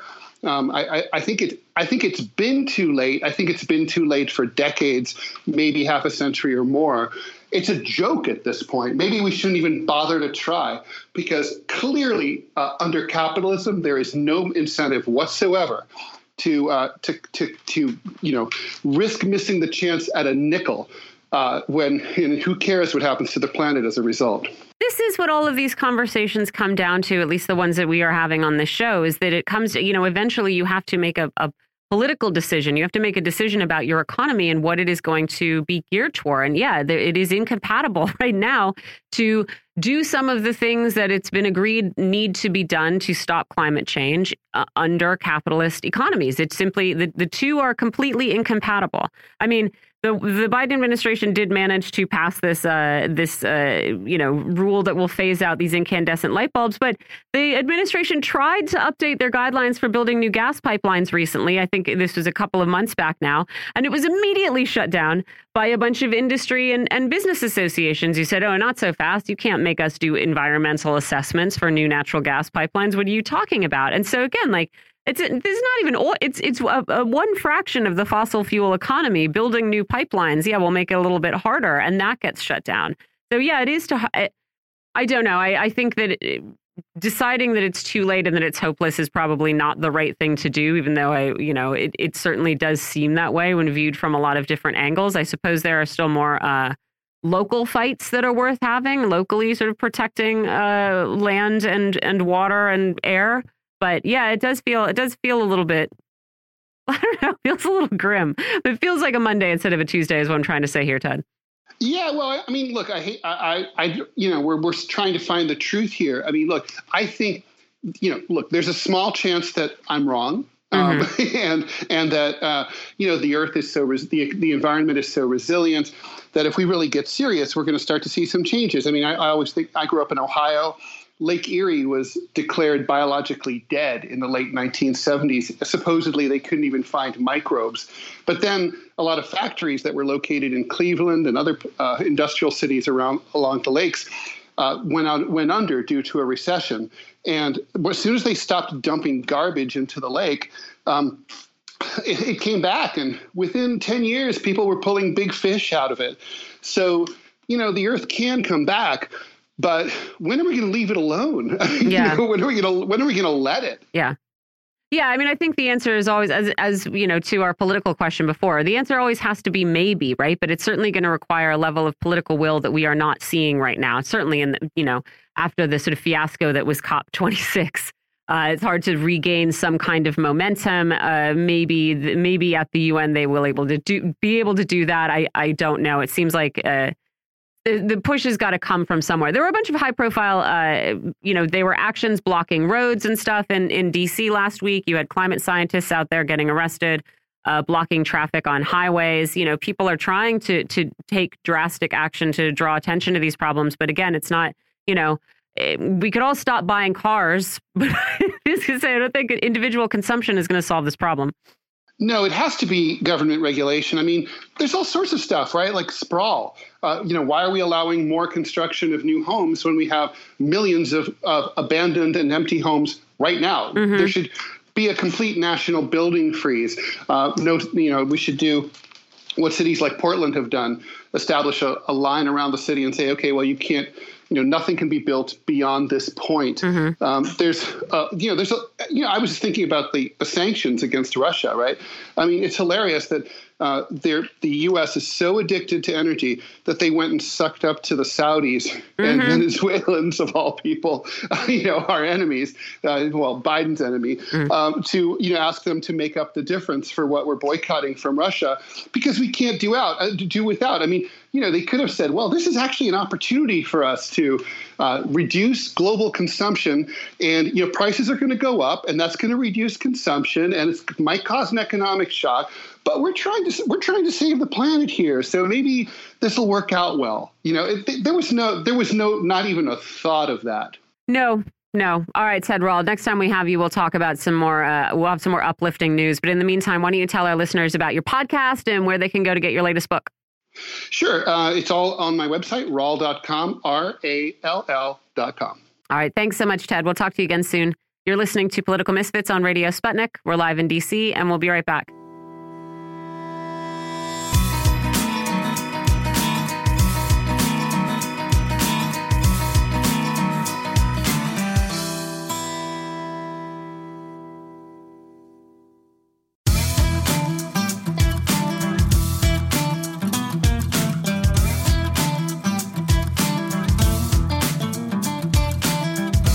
Welcome back to Political Misfits. I'm John Kiriakou here in the studio with Michelle Witte. We have something of a complicated story for you.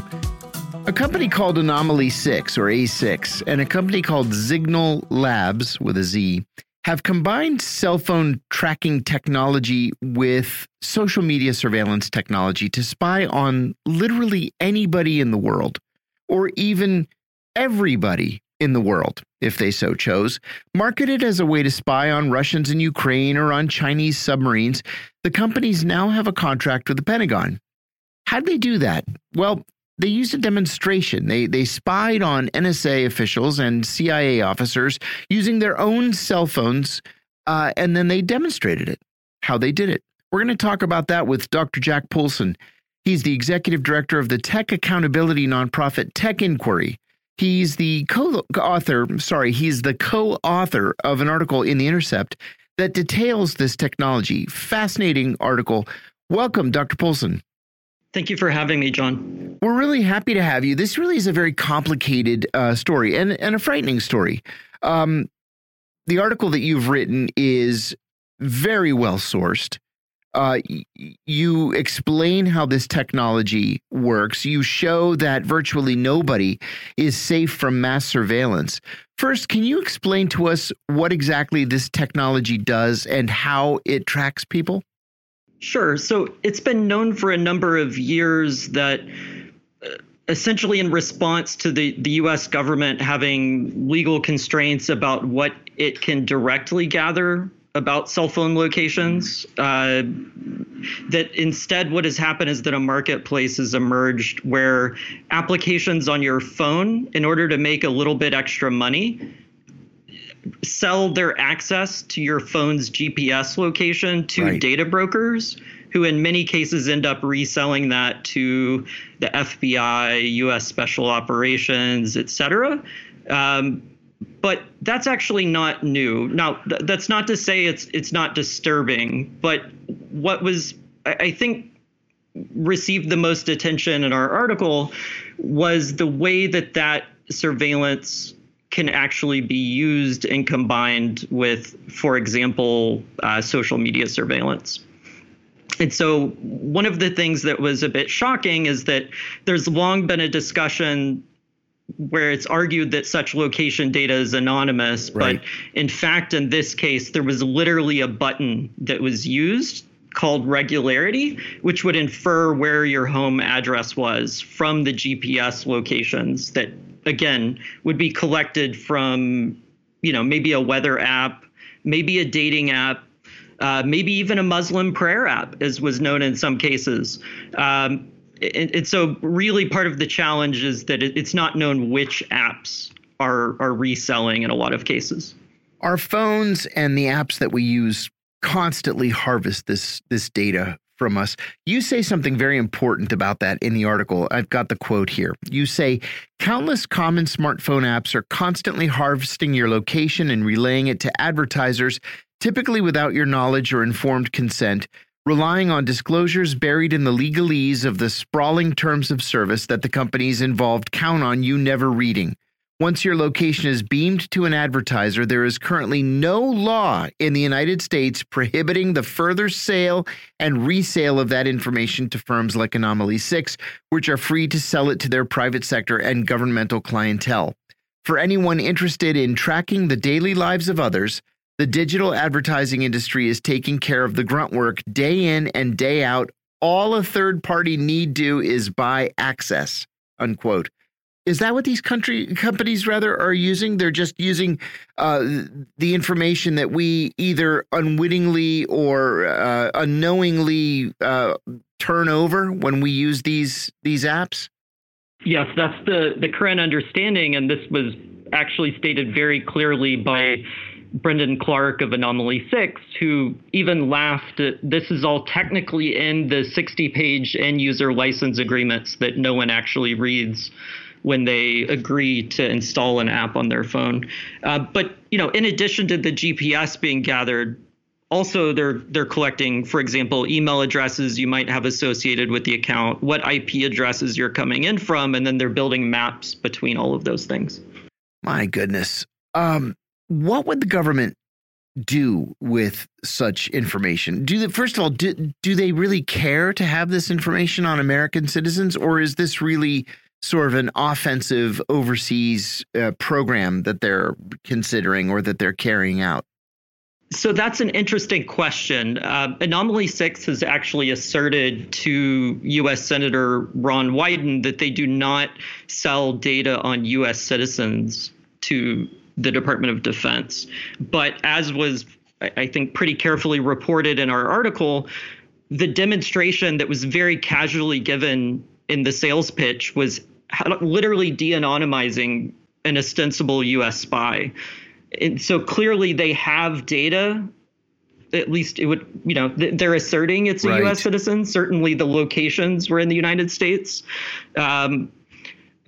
Obviously, the Department of Homeland Security would have a lot of interest in what's going on domestically. The FBI would have a lot of interest in what's going on domestically.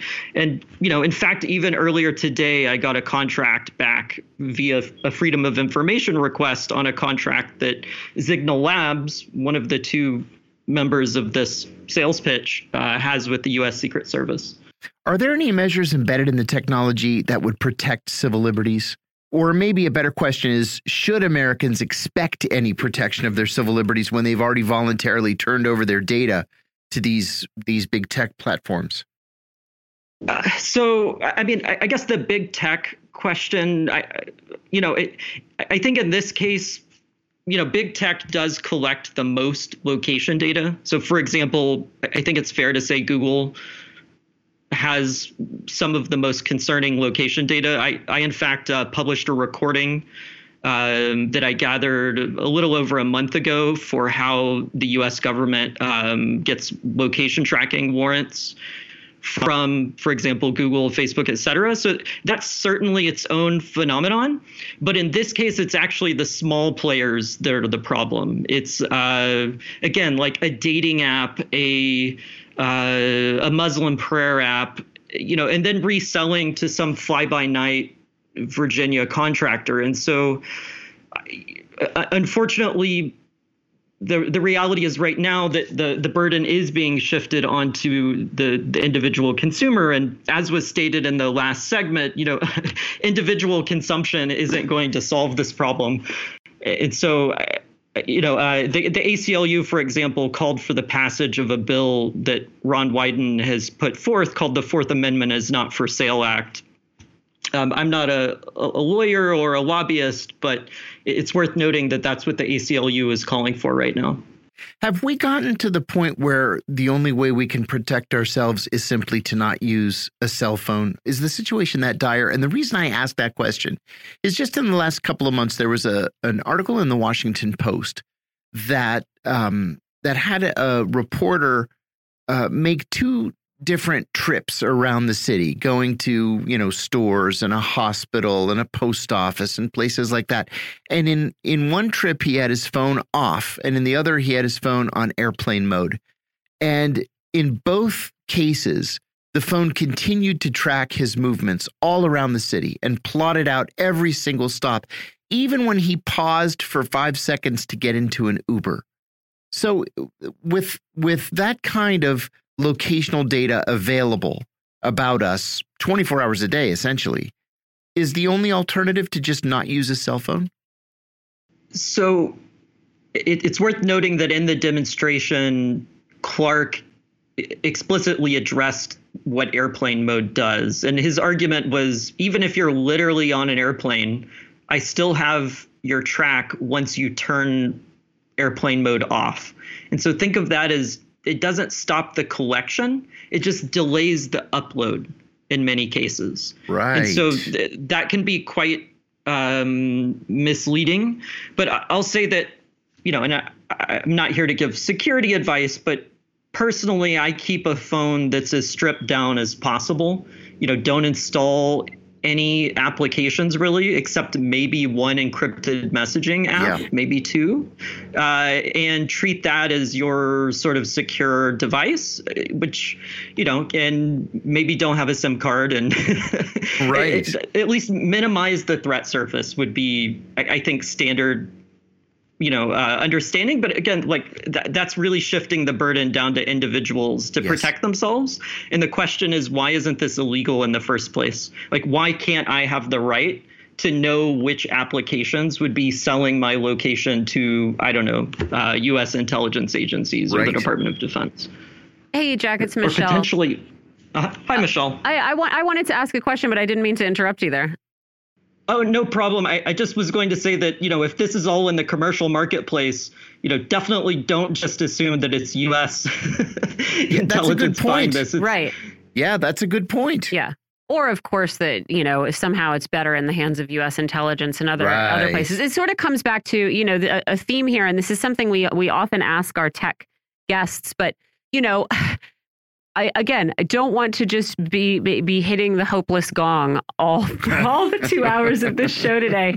But I guess the question is, what kind of political atmosphere would we have to be in for people to be confident that regulations against this kind of thing, laws against this kind of thing would be abided by? You know what I mean? Is that the question is always, once the capability exists, is there any way really of regulating it? Should we ever expect regulations to have any teeth? And often when we talk to our guests will say, no, lots of capabilities can exist that we don't follow through on. So the possibility of real, regulation that actually has teeth still exists. I wanted to get your opinion on that, whether what we need is simply more up-to-date and comprehensive regulation, or maybe a different political environment for those regulations to really make us feel genuinely protected. So I think no one should ever underestimate the Department of Defense's bureaucracy and how much of a weight that puts on contractors. I happen to spend a very large percentage of my time monitoring public procurement, including, not just who the prime contractors are, but who's subcontracted underneath them. And due to federal regulation, a lot of that is public, well beyond what it is that the Department of Defense will release when it talks about certain contracts. And so I would say that I think there is a lot of power in legislation which enforces transparency on supply chains, especially if it's something that becomes just a fundamental part of the accounting of the procurement or of the reporting. So I don't consider it hopeless. Obviously, there's no, the Department of Defense probably doesn't want me doing forensic analysis on who its subcontractors are. But nevertheless, because of information that's legally demanded, I can do that. And so I think bureaucracy is in a sense an asset in these situations if you can enforce compliance. Well, this is a good argument for that flip phone that I really never wanted to give up. I love my old Nokia. I loved it. My old Nokia. Yeah. I loved mine too. And you see, you learn something new every day. Well, that was the voice of Jack Poulson. He's the executive director of the tech accountability nonprofit Tech Inquiry. He's also the co-author of an article in The Intercept that you really want to check out. It's called Anomaly. Sorry, I'm going to say that again.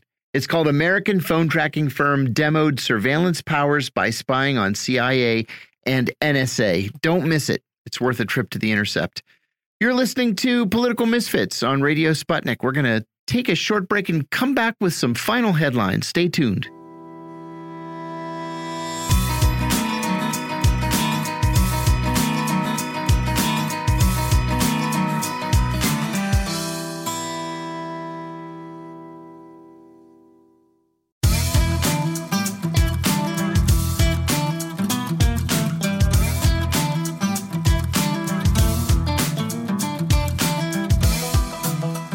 Welcome back to Political Misfits on Radio Sputnik, where we bring you news, politics, and culture without the red and blue treatment. I'm Michelle Woody here with John Kiriakou with a few last headlines for you today. I'm really trying to decide which one I want to get into first. I think I'll go with the most fun first. Yeah, that's I love this story. Family in California all winter heard weird snoring sounds. Where are these sounds coming from? The settling of our house really sounds like actual snoring of a living being. Apparently, they asked their neighbors if the neighbors heard anything like that. The neighbors said, you must be imagining it. No, turns out a family of bears had been hibernating under their house. The whole family. So this is in California. It's a family in Lake Tahoe. They found 5 bears that have been hibernating under their home. They learned this when the bears woke up and decided to come outside and check out the spring. I think this is great. I wish there was anything but rats in the tunnels around my yard and in my house. Yeah, I'm with you. Yeah. They say it was a mama bear and 4 chubby little bears following her around, and went into a little crawl space under a house. Yeah, we don't see that here in the DC area. You know, I've been going to a lot of cemeteries lately in the DC area for this book that I'm working on, and you see these enormous holes in the ground. Well, I've never seen so many gophers in my entire life as I've seen in these cemeteries. But then you see holes of the same size here around the office, and they are rats the size of dogs or cats. It's ridiculous. I'd rather have a bear, to tell you the truth. But yeah, under some circumstances, that is true. Also, of course, we were not here to talk about the French election on Monday, but no surprise there. Emmanuel Macron won. I didn't realize he's the first French president to win re-election in a very long time, according to the Wall Street Journal this morning. Something like Mitterrand was the last one back in the 80s or something like that. Also with, I think, historically low voter turnout. Yeah. Which I guess is higher in France than in some other countries, but still lower in France. So, yeah, I mean, it's not a great trend, I don't think. Again, No. if it's just constantly just a minimum of people coming out to vote for the lesser evil, right? Which is what, is what we've seen in the United States recently. This is what we were seeing in France. It doesn't feel great. And a lot was made over the fact that he got, I think it was 58%. 58%, that's in U.S. terms, that's a landslide, right? But this is actually the highest, the 42% that Marine Le Pen won is by far the best turnout that a far-right candidate has ever received in France. So something to watch there. Yep. We also got news over the weekend that Nicaragua is completed its withdrawal from the Organization of American States. It has left. It said it had closed the local OAS office and revoked the credentials of its representative as part of its decision to leave. Says, let's see. I was the kind OAS, of disappointed in that. Do you the know why? OAS is mad about it. Yeah. Yeah, I imagine that they would be. Do you know why they withdrew? Let's see. Began the process to leave the OAS in November, shortly after Daniel Ortega's election. I think that they were angry about criticism over that vote's fairness. And also, in Nicaragua, I think quite, with some merit, describes the OAS as interventionist and controlled by the United States. And, the OAS certainly, I think, played a role in the coup in Bolivia. Right. Drawing, generating alarm over supposedly suspicious voting patterns that weren't actually suspicious at all, but leading to the ouster of Evo Morales. And so I think that was probably the last straw. I have a friend who is a journalist living and working in Bolivia right now, and he said that since this U.S. intervention, indirect as it may have been, the country just still has not gotten back on track again. Mm-hmm. It's it's forced people off the voter rolls. There are demonstrations all the time. Crime is up. This happens a lot. We should have just left those people alone. Mm-hmm. There's also sort of an update with Alec Baldwin, although not really. Right. There was a report last week we didn't get to mention, but Baldwin's team coming out and saying they were exonerated by a report by, I believe, New Mexico law enforcement that had found, among other things, had found that gun safety on the surprise, gun safety on the set seemed to be really lax and wanting. And also, and I think this is what Baldwin's team was making much of, that as producer, in his production role, he was limited to adjusting scripts and timing, which is what he has said. He said, yes, I'm a producer, but I didn't have any role in this stuff. It was a much more limited thing. Other people have been saying this is a labor issue, and ultimately the responsibility lies at the top. If you were at the helm of a ship that was operating with such dangerous conditions. So he's been saying that report exonerates him. And now we have videos of him rehearsing with the gun before the shooting, making a big drama about it. But of course, he was rehearsing the gun with the shooting. He's maintaining his line that he did not pull the trigger, that his finger was on the trigger, but he didn't pull it. Right. I don't even know if that. The bullet just magically came out and went, and hit two people. Yeah. There are two different issues here. While this may exonerate him from any criminal liability, and the report from New Mexico law enforcement includes a quote from the armorer, who was a young, 24, 26-year-old, whatever Hannah it was. Gutierrez, I think. And That's they're right. also, I think that she was the child of a famous armorer. Correct. And so some sort of allegations that perhaps nepotism has played a role in her getting a responsibility that was really, according to reports, right, having a level of responsibility that really outstripped her experience. Right. Mm-hmm.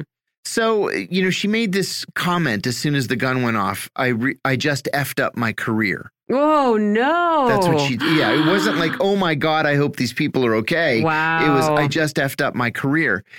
So Alec Baldwin is saying, you see, even she knew that she was the one who was criminally liable.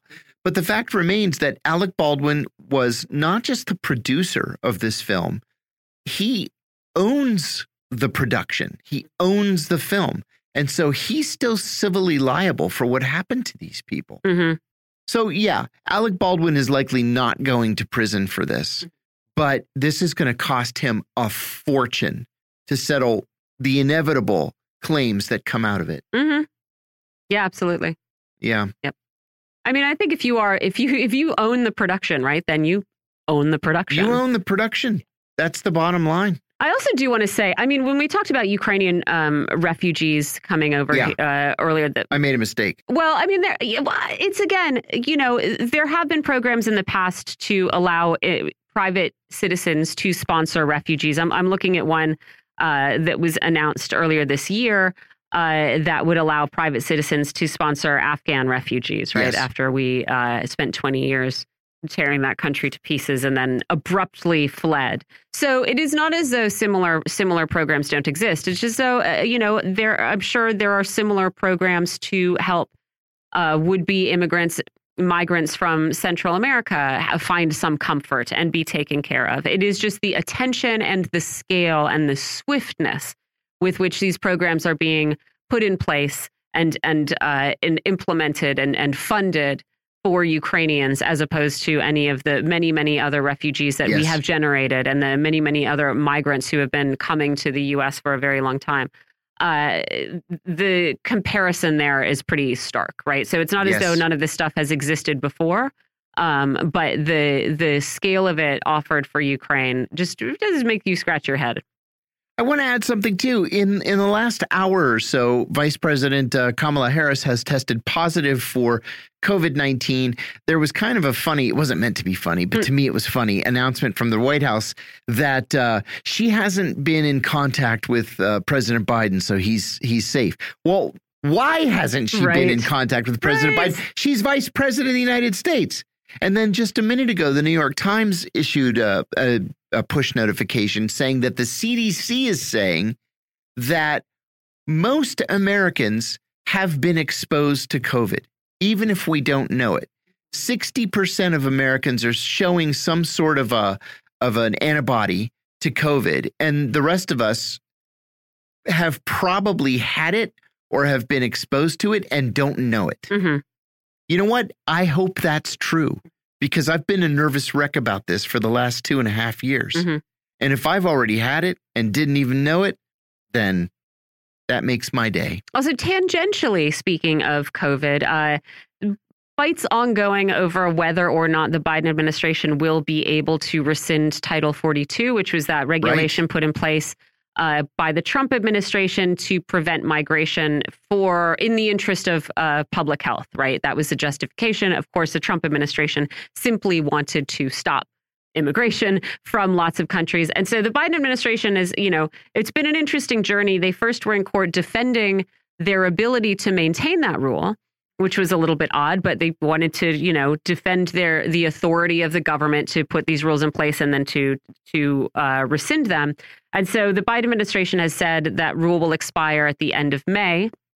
There has been some pushback, which we talked about last week, even within the Democratic Party, about whether or not to do that. But it might be that Joe Biden is not going to have to make that decision because a judge has now temporarily blocked the administration from ending the border restrictions for migrants. This is a judge in Louisiana.